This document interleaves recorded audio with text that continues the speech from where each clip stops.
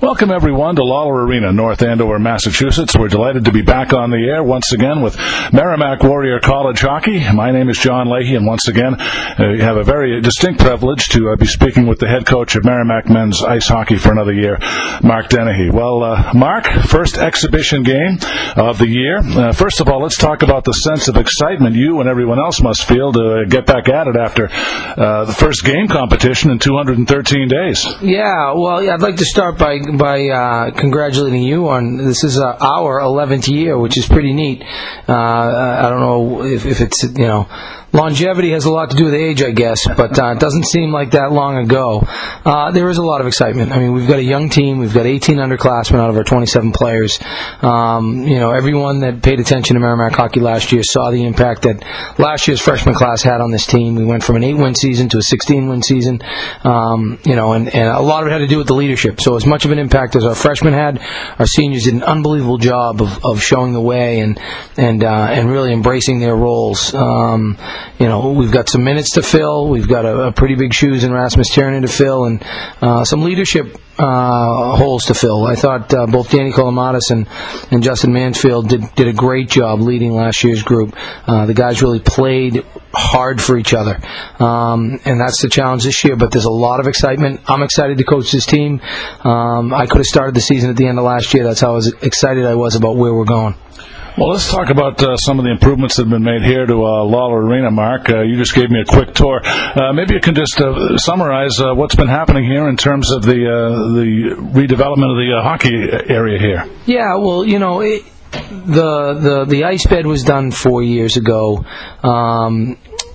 And then, with Mr. and Mrs. Gallant's donation, along with some great foresight by the president and the board of trustees, they went ahead and renovated the entire Volpe complex with new lockers, a second rink, a weight room, unbelievable training room, a real symbiosis between health science, which now has a home, and the athletic department. Benefited everybody. The students have new classrooms. The general population has a new weight room. We have a new weight room. The real last piece of this was the locker room area, and something had to be done on the women's side for sure because of with them starting, they needed their space. They needed space carved out, but they didn't have to do our side, and I'll tell you, very thankful that President Hopi came to Merrimack when he did, and the investment he's made in us. We've worked hard to get there. It's been 10 long years. I know what it was like when we got here, and we had aspirations, and this is really, I wouldn't say exceeded them because we still have plenty of aspirations left, but this is sort of the brass door knocker on a beautiful home. Our locker room suite is just fantastic. Our players haven't seen it yet. We're still, there's some finishing touches need to be put on, and I want them to get in and see it when it's done. So, they'll be in it in plenty of time for Clarkson, and it is a testament to the Joe Canadas, the Chris Barton, Stefan DeCostas, Carl Stollery's, Adam Ross's, Fraser Allen. I mean, all the guys that believed in what we were doing, believe me, brick by brick they built this, and our guys will get to reap the rewards. Well, Mark, you and I have talked. There really is no such thing as an off-season in college hockey, and one of the things that I know you've started to implement is the Judgment Day training type of regimen for the guys. How did that go, and how did the idea for that start?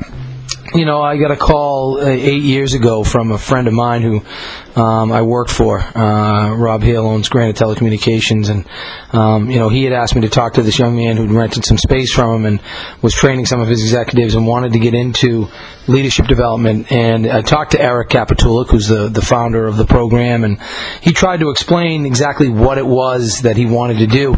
And I really didn't get it. I didn't get it at all. I thought he may get some pushback from the strength and conditioning coaches around the country.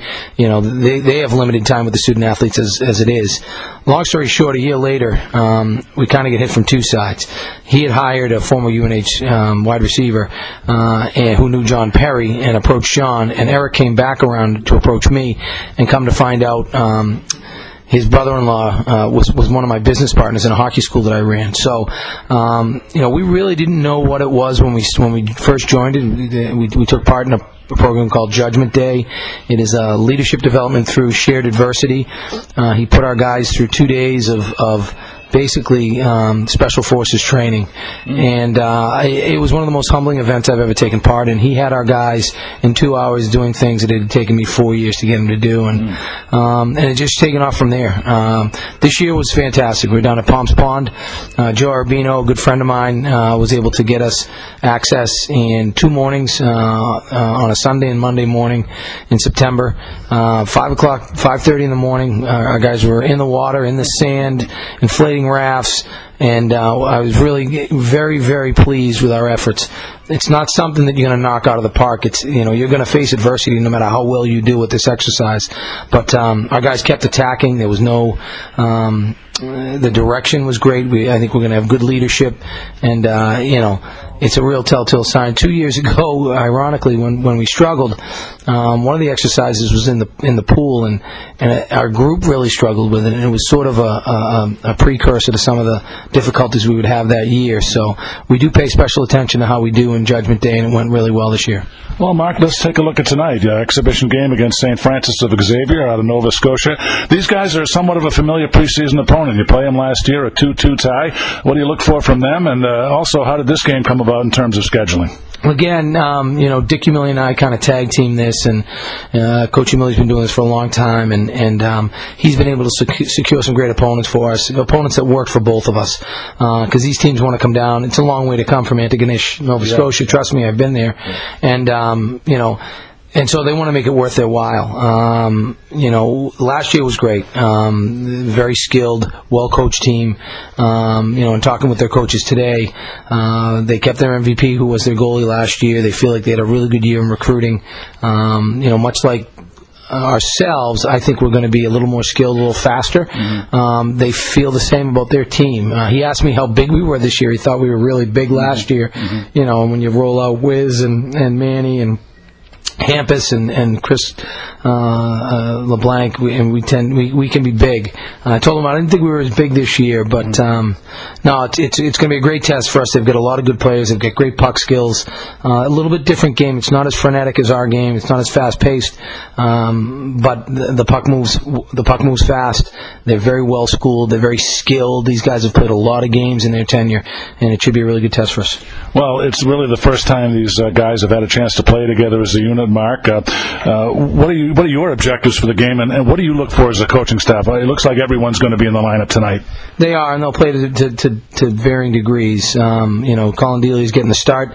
I don't know how long he's going to go. He could play the whole game. He could play half a game. We'll see. We're going to kind of take that as it comes. And listen, we want to play Warrior hockey. I told our guys, every time they put the jersey over their head, our objective is to win the game, and that's how we play.